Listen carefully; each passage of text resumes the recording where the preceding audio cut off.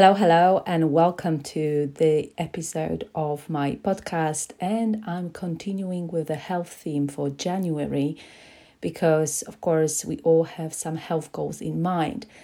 And today's podcast is a little bit a juicy one.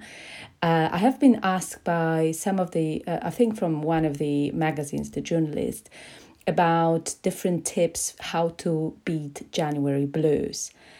And I've always find that interesting. And of course, in January is the time of the year which is a little bit gloomy and quite rainy here in UK and can be quite dark. And of course, we're getting longer days, but still, it is a bit of a month like we faced with bills for Christmas.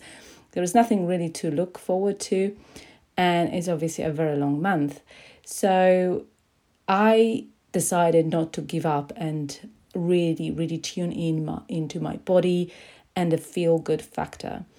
And I strongly recommend you to listen to some of the episodes I was talking about how to set intentional goals or generally intentions for this year.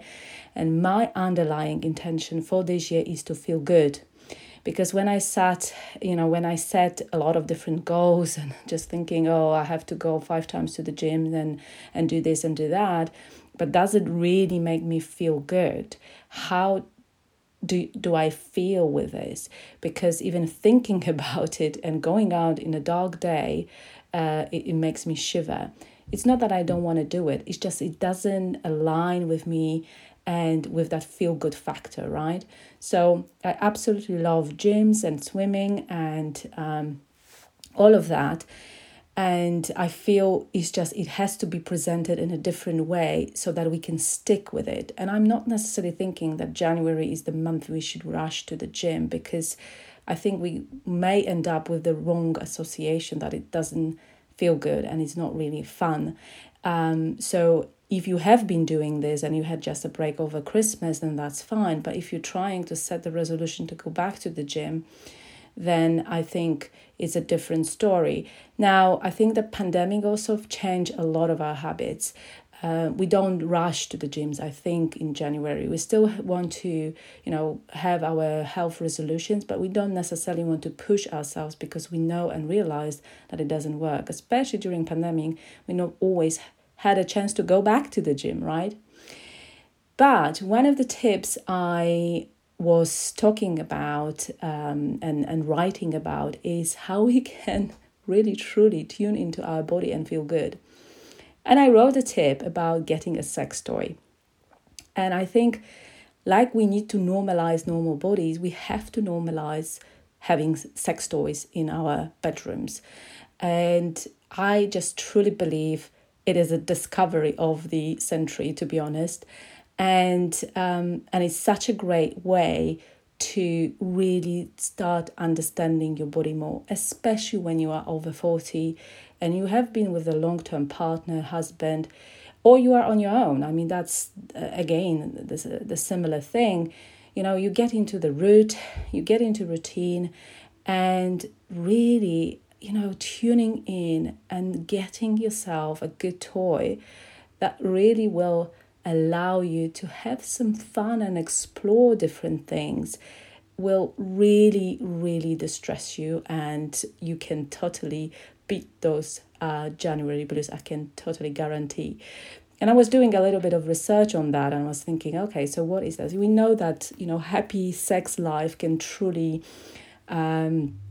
some of the research was showing, well, the more research is needed. So come on, get that sex toys or get playful in the bedroom, because we need more research, apparently. But there are some research showing that obviously good sex life, actually not the stress life, can improve our immune system, can really help us to relax and obviously build that ever important relationship either with ourselves, because if we are on our own, or with a partner, because we can be playful in the bedroom and explore our needs a little bit more.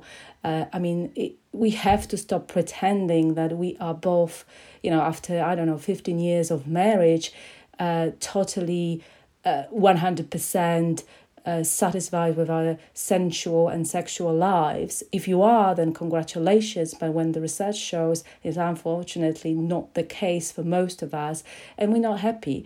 And one of the reasons is we don't communicate. And of course, when it comes to sometimes the sexual life and sex life it's all about it's intimacy, building that intimacy, and it's not necessarily the act itself, right? So it's that playful moments, building that tension, that kind of flirting bit of it. And I believe that sex toys can really, really help with that. And again, if you are on your own, that can really cheer you up. No matter what time of the day, to be honest. So I totally recommend that.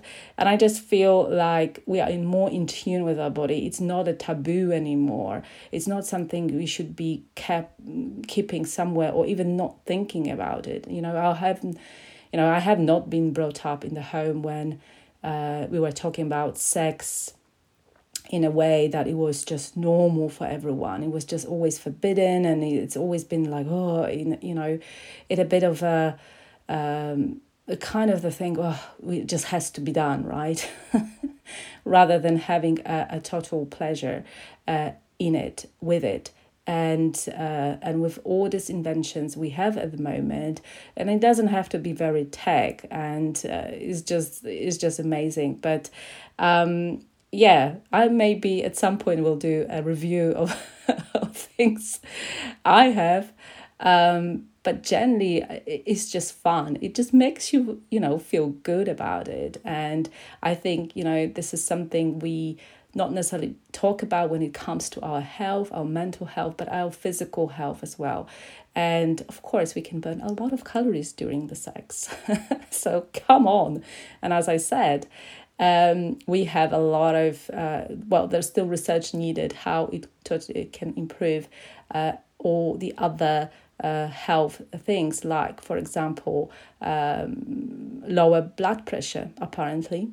May lower blood pressure increase your immunity and definitely helps with the stress. But it has to be,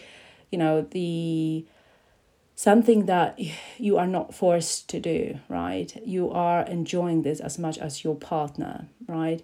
And of course, if you are on your own, that's totally up to you how you want to lead it. And good luck with this, because that could be absolutely amazingly pleasurable.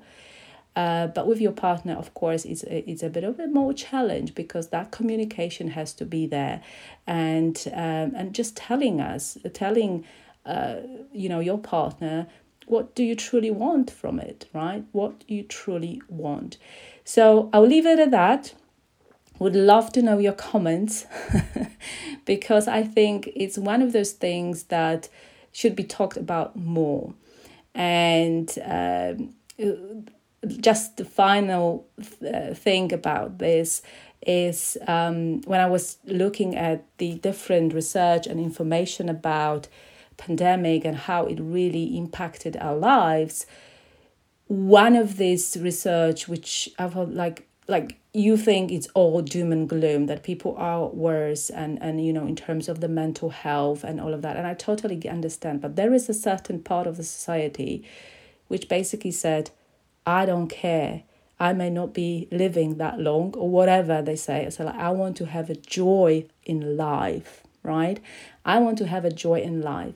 So if you don't know what I'm talking about, for example, check Killing Kittens. It's just an amazing app which they offer different things when you are a member, but also parties. Parties in London, in special places by invitation only, and they are directed towards women mainly. So that you wouldn't probably find, unless they will tell you on different evenings, that there will be a lot of single men. But generally, it is a kind of the movement, I would call it, to sort of help with the sexual liberation of young women, and not only women in all ages. There are relationships, there are different ways of looking at the relationships, and people just really want to have fun. And that's probably what exploded during the pandemic, the dating apps, those kind of apps which help us with a bit of the sexual liberation, so that we are not really just confined into our bodies and live in that world where it's totally grasped by fear of everything, right? There is that part of the society which feels totally liberated, and saying, screw this, I'm gonna go after this.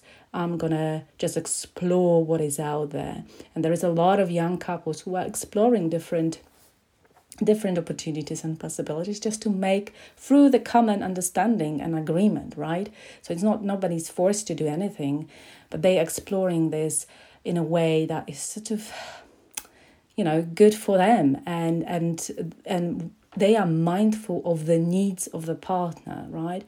And the different themes. So I just basically will leave you at that. It's amazing to see what is out there, and I just really feel for women who are stepping into their body and mental powers to really feel sexually liberated. And I think we need that more, in a way that is basically not harmful, and this is a kind of a healthy relationship with our own body and our sexual needs, and our kind of need for the pleasure, right? And our desire for the pleasure without any judgment and restrictions and all of that.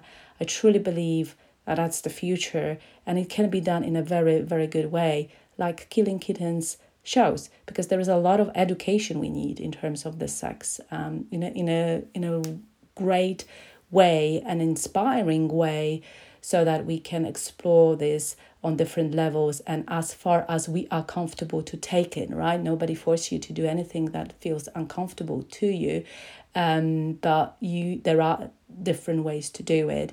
So, right, I leave you with that. If you're feeling a bit of a blues, January blues, get yourself a sex toy and report back. All right, take care and all the best.